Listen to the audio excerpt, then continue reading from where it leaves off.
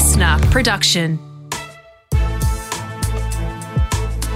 This is Global Truths with Dr. Keith Suter. Now, if you're an avid listener, you're probably thinking, wow, Kate's voice has gotten deep. But no, unfortunately, Kate has called in sick for this episode and I'll be filling in for her. My name is Matt Dwyer. I produce everything behind the scenes for this series, which, if you're hungry for information on global issues, it's kind of like a metaphorical snack. Each week we focus on something that's going on in the world and we break it down for people like me. And there's no better man for the job than Dr. Keith Suter. Keith, you've been doing this for forever. You're an expert in foreign politics and affairs. You've got 3 PhDs and I reckon you're a little bit of a rock star in the global political world. Thanks very much indeed. So in this episode, Keith, we're shifting our focus back to China. And I feel like we've been ping-ponging between China and America for a little while now. It's kind of like they've taken the spotlight on global issues for a little bit. But we're talking about if there is an inevitable rise for China's power and what the warning signs are that we have to look out for. So I've been talking a lot about China, and this is an article that I wrote some time ago, which is in a sense serving as encouraging people to think about the unthinkable. I do scenario planning as a management activity. So with scenario planning, you try to get your client to think about the signs that have changed that might be out there. It's just that the client is not seeing it. Now, if you look at the debate over China, the assumption is always what happens when China becomes number one. The Chinese government will say that'll be in the year 2049, which is the 100th anniversary of the Chinese Revolution. And in this series, we've dealt with the question of whether there will be an inevitable war between China and the United States, in the same way that with the rise of Germany, there was a war between Germany and England. So there is always this assumption that China is always just going to be getting better. It's inevitable that it'll be the number one country. What I'm doing is to suggest, well, there may be some warning signs that China may not be destined to rise so easily to the top and to be the number one country. And I've suggested there are a total of 10 warning signs that people have to be on the lookout for. So the first is that no boom in history has continued indefinitely. So we have more ex-empires in the world now than are currently flourishing civilizations. In other words, that yes, it's almost like watching children grow up. They seem to be growing so quickly, and then they reach their teenage period and suddenly they stop growing. The same thing often happens with countries, that countries are growing rapidly, but then suddenly they just seem to run out of steam. They just settle down at a particular level. So there is a general lesson from history that no boom in history has continued indefinitely. A second lesson from history is that China's economy is just a bubble, and all bubbles burst. For example, in the 17th century, the superpower of its day was the Netherlands. So the Netherlands acquired lots of empire around the world, including in our region, Indonesia, of course, and of course parts of Australia could very easily have been part of the Dutch Empire if they'd been more enthusiastic about collecting territory. How do you show that you are wealthy if you're a Dutch person in the 17th century? You bought tulips, the flowers, you bought tulips. And so you had what was called the tulip bubble. And eventually that bubble burst. Other types of bubbles that have come along have been railway bubbles, canal building bubbles. A number of us can remember the time of the tech bubble, which occurred 20 years ago, and that bubble just burst. So the flowers were the biggest commodity. That was the rich. Well, if you're in the 17th century, Mercedes were not producing cars, right? And there are no luxury pencils or whatever that you for Mont Blanc. So you're rather limited in what you could actually spend your money on. And so tulips had that role. Yeah, so that's what showed you if you were rich or not. That's right. But that bubble burst. And that's, of course, a fear for China, that China could simply have a boom, which is a bubble, which then bursts. Mm-hmm. A third problem is that the Chinese government may not be able to coordinate all the parts of the growth machine. And so it just simply melts down through too much activity in too many places. The coronavirus is a good example of this. China did not want to have the coronavirus damage the world. Mm-hmm. Even though China's got on top of it, most of its customers have not. And so for the first time since the revolution, since the economic revolution that began 40 years ago, China is not predicting what its figure of economic growth will be. So the coronavirus has been a disaster. Now, we assume the coronavirus has come about through the trading of live animals, which is now banned in Australia. But you would be able to buy live animals and you take them home and slaughter them at home for your own herbal mixtures or for food, etc. Now, the Chinese government would say, we have banned that. We do not approve of the sale of live animals. Fine, but you're a long way away from being able to stop that going on in all the local markets. Yeah. And clearly in Wuhan, there were people who just bribed the local police and they just went ahead and sold these live animals. So you had the Chinese government, which seems to be all powerful, but in fact it doesn't have that much power when it comes to the local level. In fact, there's an old saying in China that the mountains are high and the emperor is far away. So you just carry on. Keep going. Keep going. You don't worry.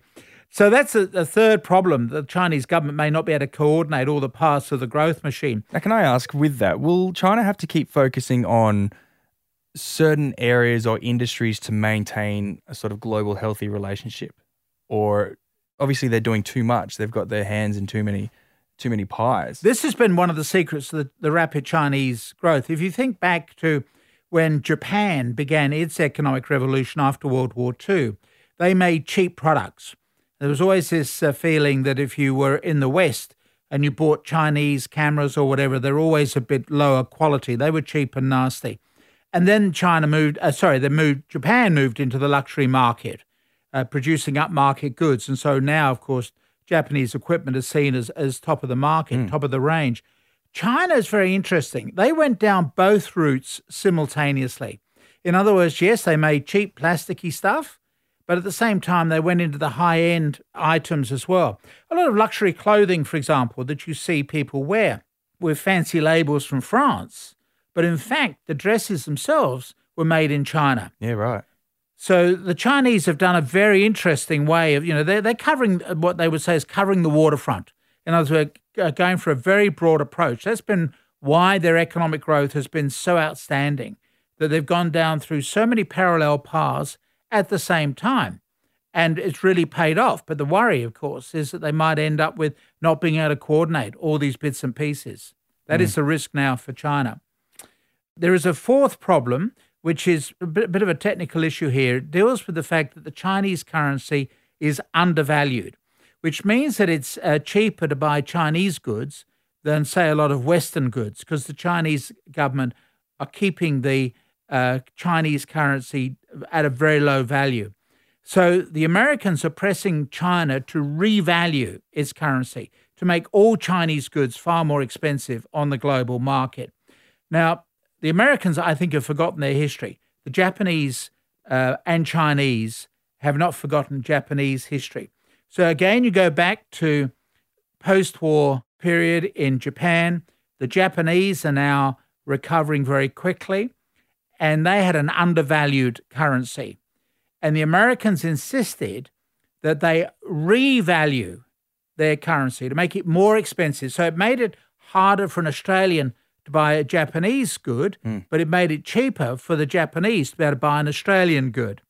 So with the revaluation of the Japanese currency, which took place in the 1980s, we ended up with this bizarre situation where Japan became the most powerful economy in the world.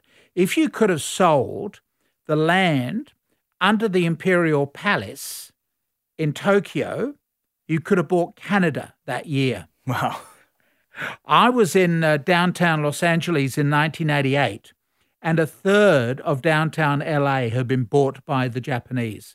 They just simply had so much money because the currency had been revalued.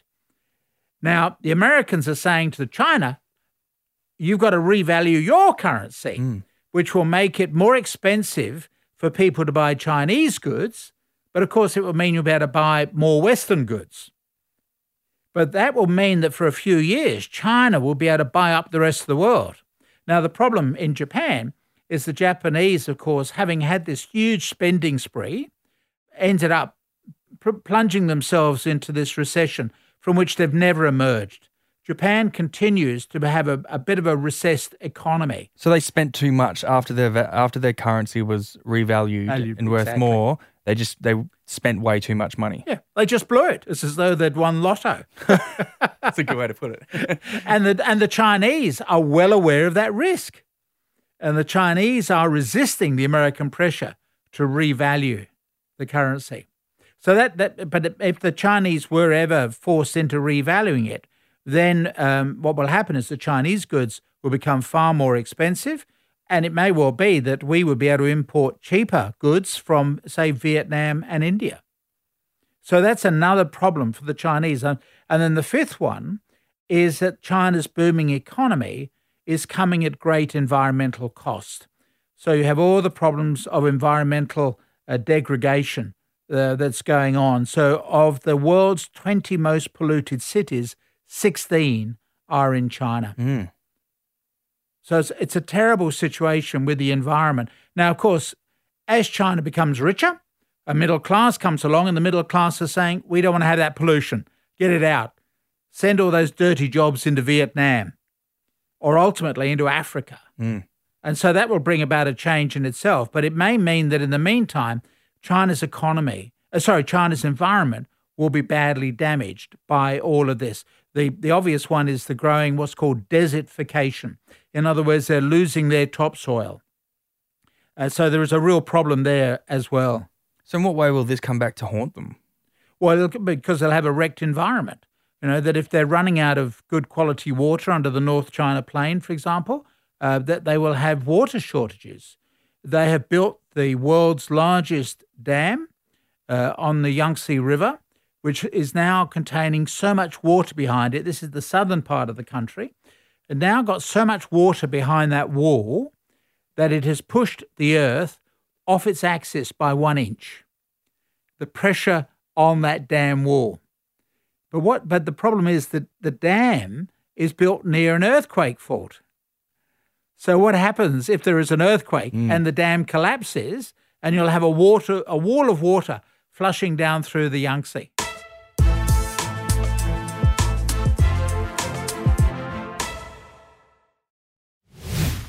You're listening to Global Truth with Dr. Keith Suter.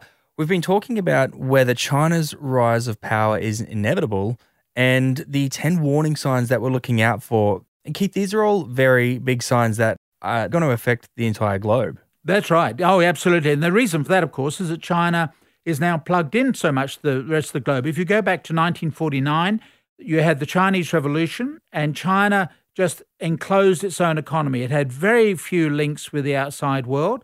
For many years, it didn't even have a seat at the United Nations. The Americans kept mainland China out of the UN and said that Taiwan, this little island off the Chinese coast, that was the true representative of China.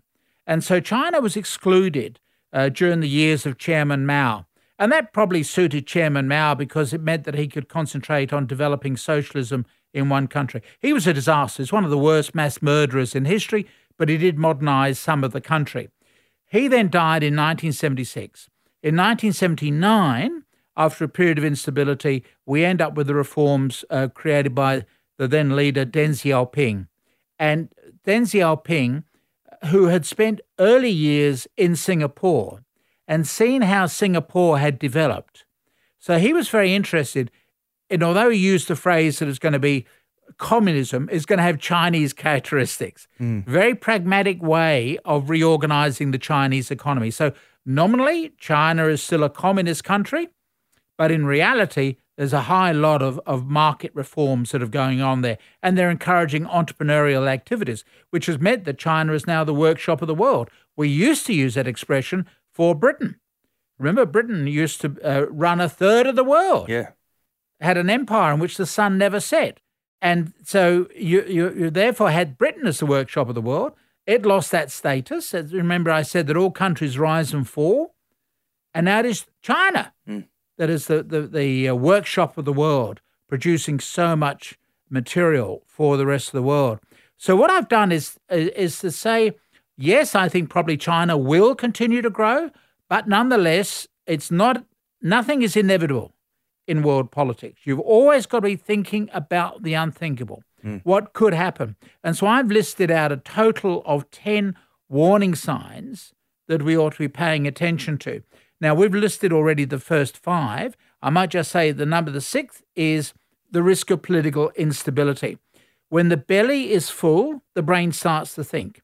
In other words, the military or a fascist dictatorship can run a poor peasant society where people are anxious to just get enough food to survive the day. But once you get a middle class developing, then a middle class will want to have a say in how the country is being governed. In psychology terms, this is called Maslow's hierarchy of needs, that you can't teach a class of students who are hungry or who want to go to the toilet. There's those basic needs that are going to be taken care of. But then once people have had enough to eat and they're feeling relaxed, then the brain starts to think. And that is the risk in politics, that if you want to keep control over a country, then you've got to keep the country poor. But if you allow a middle class to develop, the middle class want to have a say in how the country is being governed. So if you look at our immediate region, Taiwan, South Korea, the Philippines, Indonesia, they used to be fascist dictatorships. But now they're all flourishing democracies because they've got a middle class. And the problem for China is that as China gets richer, so you'll end up with people saying, we want to have a say in how the country is being governed. Now, I have Chinese students who say that will never happen because the Chinese have in their memory the recollection of what happened with political instability and the way that you get centuries of humiliation as people then invade your country. But it is interesting that India, which is the next big great power to come along, is already a democracy. It doesn't have to worry about that transition, whereas China may need to do so. The Soviet Union, by contrast, could not make that transition. Gorbachev tried to introduce a few reforms and the whole thing fell apart. So there is a risk then for China that as it gets richer, a middle class will become more politically active and there will be instability. So that's a warning sign that I say for number 6. Number 7 is the fact that China may grow old before it grows rich. In other words, that China, with the world's largest population, at the moment anyway, has tried to restrict the growth of the population by what was called the one-child policy. So this began under Chairman Mao. This has meant there's a distortion because parents were allowed to have one child and parents prefer to have boys. So if a girl was born, they killed the girl.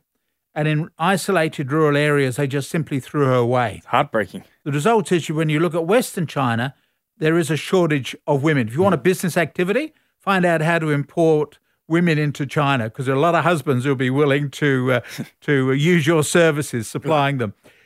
The problem now for China is they're running out of young people. So they've got all these sport little, what are called young emperors that are going around. You know, these are boys who've never had children to play with. They've never had to deal with the politics within the family of having younger or older brothers and sisters, etc. So that's a bit of social dysfunction in its own right. And then on top of that, there is the fact they are running out of workers. So that is another risk that, as they say, China may grow old before it grows rich because they're running out of people. Number 8 is that China could turn its back on Western materialism. In other words, within Chinese culture, there is a deep sense of spirituality, and the Chinese may well decide we want to go back to those traditional ideas when people would concentrate on poetry and drawing, etc., rather than going down this path of materialism. We can see what it's doing in the United States with suicide, drug problems, etc. We just don't want to go down that path of materialism. Money doesn't necessarily buy happiness, it buys headaches. And so the Chinese would just simply rebel and say, we don't want this path of materialism. If they stop that and they stop the export of materialistic goods, how does that affect Australia? Well, it means that they'll no longer be such a big importer of our raw materials. Remember, China is our number one customer for the export of raw materials. 1/3 of everything we export goes to China. So we need to have the Chinese importing raw materials in order to make manufactured goods to sell to the United States and other countries. If the Chinese say, well, no, we're sick of all of this now, we've got pollution, from all this industrialization. We've got citizens who are not that concerned about making more money. Well, that'll obviously have a knock-on effect for Australia, because we need to have the Chinese being very concerned about importing our material. So that would certainly be another threat to Australia's security. I keep saying to Australian businesses, don't have all your eggs in the China basket. Look, we have made so much money out of China. It's been so easy to do so. And so we've got lazy. And the time of greatest danger comes at the time of greatest success. You become complacent. And so we have made so much money out of China, we don't worry about looking for alternative markets. My view is that we should be looking for alternative markets in India, Japan, South Korea, and Indonesia. You add all those countries together, and that market area is the size equivalent to China. But China is a lot easier to deal with. That's why we continue to sell them. But we're just getting lazy. We've got to be thinking about having alternative customers. Number 9, as a warning sign, the Chinese military could embark upon foreign adventures, starting with the rebellious Taiwan, and so bankrupt the country. And again, if you look back at the history of 500 years of European empires and the 500 years in which we white folk have dominated the world, you'll notice there is a pattern that every country starts out as a small trading country, then it develops overseas trade links, then it develops a military to protect those trade links, then it gets involved in foreign wars, and then ends up bankrupting itself. I've added in my own book on this subject, I've added the footnote that you then end up as a tourist attraction. Why else, for example, would you bother to visit the Netherlands today? In the 17th century, it was the world's great power. It controlled New York, for example, New Amsterdam. It controlled Indonesia, controlled parts of Australia. Now it's just a tourist attraction. And so you get this rise and fall of countries. Now, will the Chinese military also go for foreign adventures, end up getting involved in foreign wars, and end up bankrupting the country, as we've seen with the Netherlands, Spain, Portugal, Great Britain, and possibly now the United States? That's your cycle. And then finally, there is the warning that China has done very well out of the United States as a prime market for exports. But if the United States continues to go down, then in fact it could drag down China as well. China needs flourishing customers. Even though it's got over its own coronavirus, there are other countries that have not. Europe is now moving back into recession with the upsurge of coronavirus cases. The United States is in a terrible mess as well. So China is reliant upon the rest of the world. The rest of the world is reliant upon China, but China is reliant upon the rest of the world as well. It's a symbiotic relationship. And if the rest of the world gets into trouble, China goes down as well. So for me, the bottom line is that China may become the world's dominant country by 2049, or it may not. We need to be ready to think about the unthinkable. Thank you so much, Dr. Keith. That was incredibly interesting. Thank you. Global Truths was presented by Dr. Keith Suter and me, Kate Mack. Produced by Matt Dwyer. Audio production by Darcy Thompson. Listener.